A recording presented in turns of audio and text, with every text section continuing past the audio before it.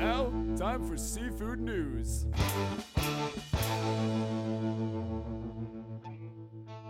Welcome to Lauren Castiglione's final seafood news podcast before maternity leave. I'm seafood news staff writer Amanda Buckle. And I'm seafood market reporter Lauren Castiglione. This week's episode is brought to you by Pampers Diapers. Just kidding. But not really, if anybody from the company is listening. I'll take the diapers. Brought to you by Urner Barry's Reporter, the quarterly news magazine for the food industry professional, packed with the latest industry headlines, analysis, and trending articles. Contact advertise at urnerbarry.com to be a featured sponsor in the spring edition of The Reporter, which is distributed to thousands of protein industry professionals, including a 5,500 bonus distribution to attendees at Seafood Expo North America in Boston. Make sure you are in front of your customers. I can't believe that this is it. This is it. Na na na na na na na na na na na na na. Keep going. You want me to keep going? Yeah.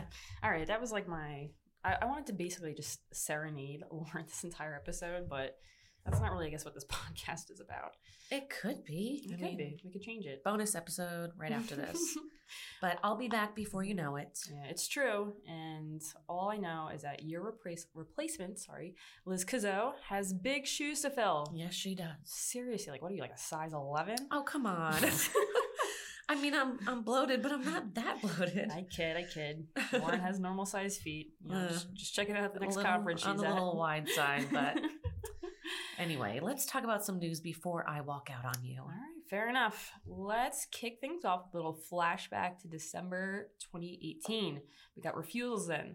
So total refusals of shipments decreased 25.7% from December 2017 to December 2018. That's a good chunk. Yeah. Nice. Year to date, especially since like last in November, it was like a 1%. Yeah. It was like nuts. So year to date, there are 78 line item refusals compared to 105 at this time last year. Tuna had the biggest year to date increase in December with 243 line item refusals compared to 156 at the same time last year. Oof. Yeah, that's a 55.8% increase. So that's up there. Mahi refusals also increased with 172 year to date compared to 137 last year to date. And snapper stayed the same with 59 line item refusals in 2017 and 2018. Steady as she goes. Yep. Snapper, steady as she goes. That's our new slogan for Snapper. Unclassified fish, tilapia, shrimp, and lobster are all down year to date. Unclassified fish had a 60.1% drop with 91 line item refusals year to date versus 228 last December. Tilapia had a 39.7% drop with 41 line item refusals compared to 68 in December 2017. Shrimp had a 6.3% decrease with 148 line item refusals year to date versus 158 a year ago. And lobster had a 1.7% drop with 59 line item year to date compared to 60 a year ago. In other news, Cora Campbell has been named the new CEO and president of Silver Bay Seafoods. Campbell joined Silver Bay back in June as their chief external affairs officer, which required her to focus on Silver Bay's communication, government, and community relations. Now she's been promoted to replace Richard Riggs as CEO and Troy Denkinger as president. Riggs has been Silver Bay's CEO since its inception back in 2007. Meanwhile, co-founder Denkinger has held the position of president since 2012. According to Silver Bay Seafoods, both Riggs and Denkinger will remain active within the company as managing partners, as well as members of the Silver Bay Board of Directors. Riggs said in a press release that the internal promotion is another strategic growth initiative for the company, and that Cora has a proven track record both as an Alaskan fisherman and seafood executive, and that under her leadership, Silver Bay will continue to promote the values of the company in the quest to build a world-class seafood company. Round of applause. Yes, nice Cora Campbell. And I love that name. Yeah, it's got a nice ring to it. It does. Yeah. In other appointments, the Washington Fish Growers Association announced the retirement of their longtime executive director, Dan Swecker, and the appointment of Jean McKnight as interim executive director. McKnight began her new job on January 1st. McKnight was tapped as the group expands and takes a new name, the Northwest Aquaculture Alliance. The NWAA will represent the aquaculture industries from Washington, Oregon, Idaho, Montana, and British Columbia. So another round of applause for Jean McKnight. Nice. In other news, the new Pacific Salmon Treaty has been approved, and landings for Chinook salmon will drop in both the U.S. and Canada this year. The treaty took effect January 1st after more than 18 months of negotiations. The new harvest reductions for certain Chinook stocks will be up to 12.5% in Canada and up to a 7.5% reduction in Southeast Alaska. Chinook stocks have been declining dramatically off the coast of Southeast Alaska, British Columbia, and the Pacific Northwest for many years. The new treaty requires all Chinook stocks to be managed under an aggregate abundance-based management, AABM, or an individual stock-based management regime, which is an ISBM. So many letters. Yeah. An AABM fishery is an abundance-based regime that constrains catch or total mortality to a limit based on either a preseason forecast or an in-season estimate of abundance.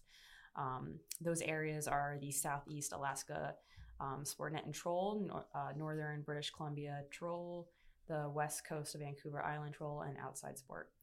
The proposed AABM harvest reductions are as follows.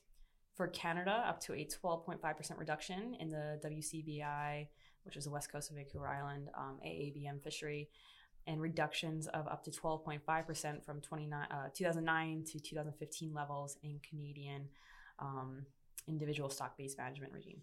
And for the U.S., up to a 7.5% reduction in the Southeast Alaska AABM or outside mixed stock fishery, as well as reductions of up to 15% from 2009 to 2015 harvest levels for individual stocks in Washington and Oregon State ISBM fisheries.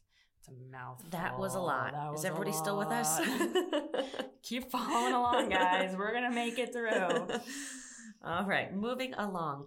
The Southwest Nova Scotia December lobster season is usually a roller coaster ride, but this year it seemed worse than usual to many Canadian dealers and suppliers.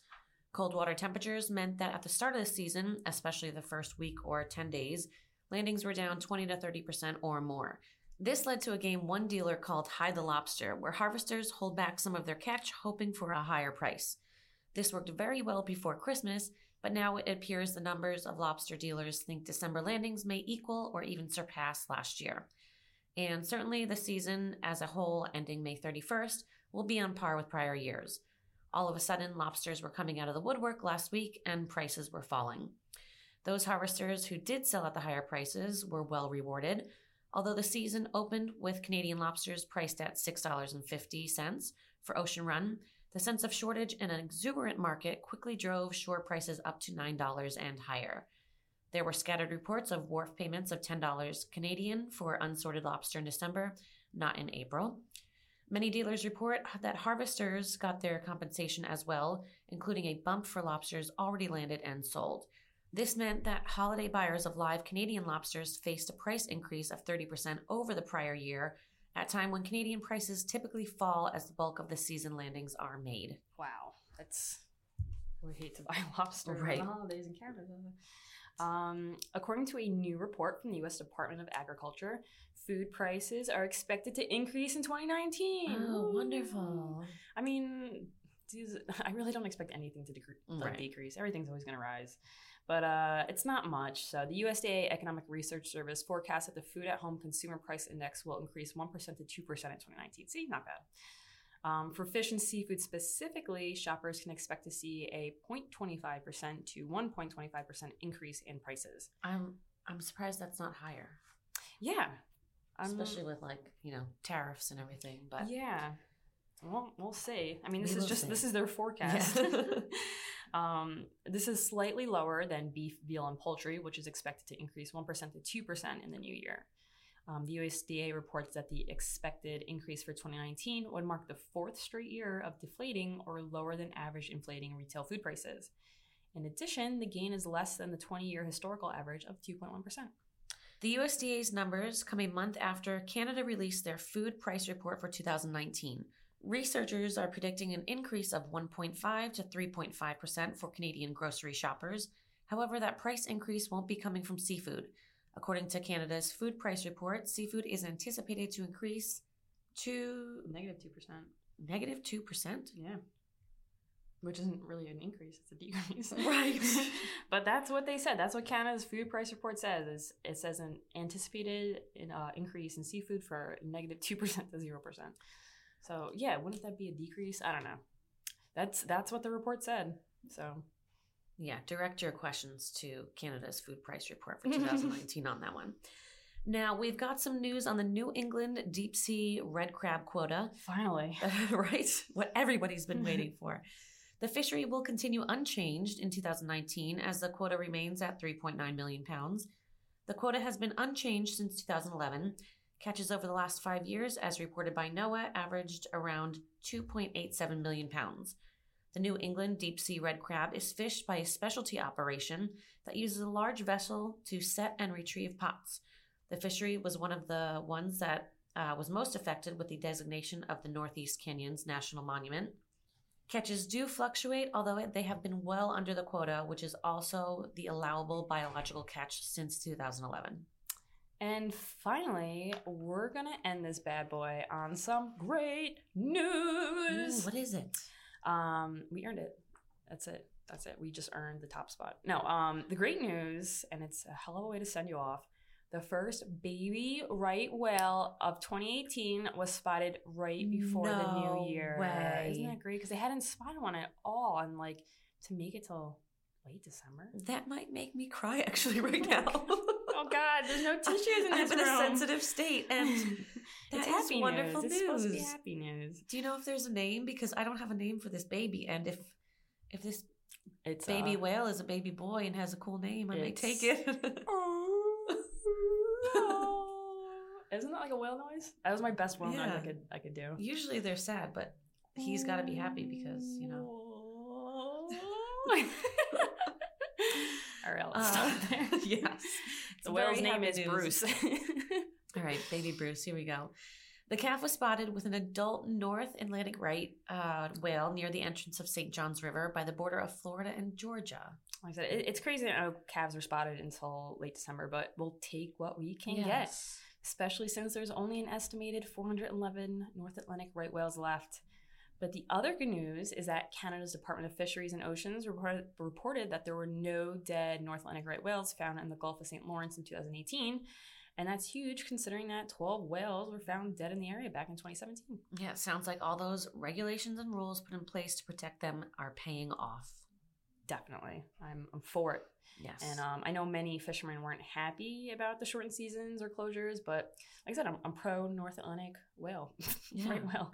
I think it's like scary to think that they could be in danger in the future. Like this baby, your baby in the future, it's going to be in like college and it's going to be like, there's 3 North Atlantic right whales left because we got to do something. So it's like if there's some closures or something. Well, if he's named after one, he will be an advocate his entire life. Exactly. Are you going to start him on seafood early? We got to get, I'm glad you're having this baby because I've been dying to try Bambino's, it's like the Alaska seafood company that does baby food. Yes. So we're going to have to get some samples. You need to reach out to them. Yeah. And yes. I mean, I've been dying to eat it and there's no reason for me to get it.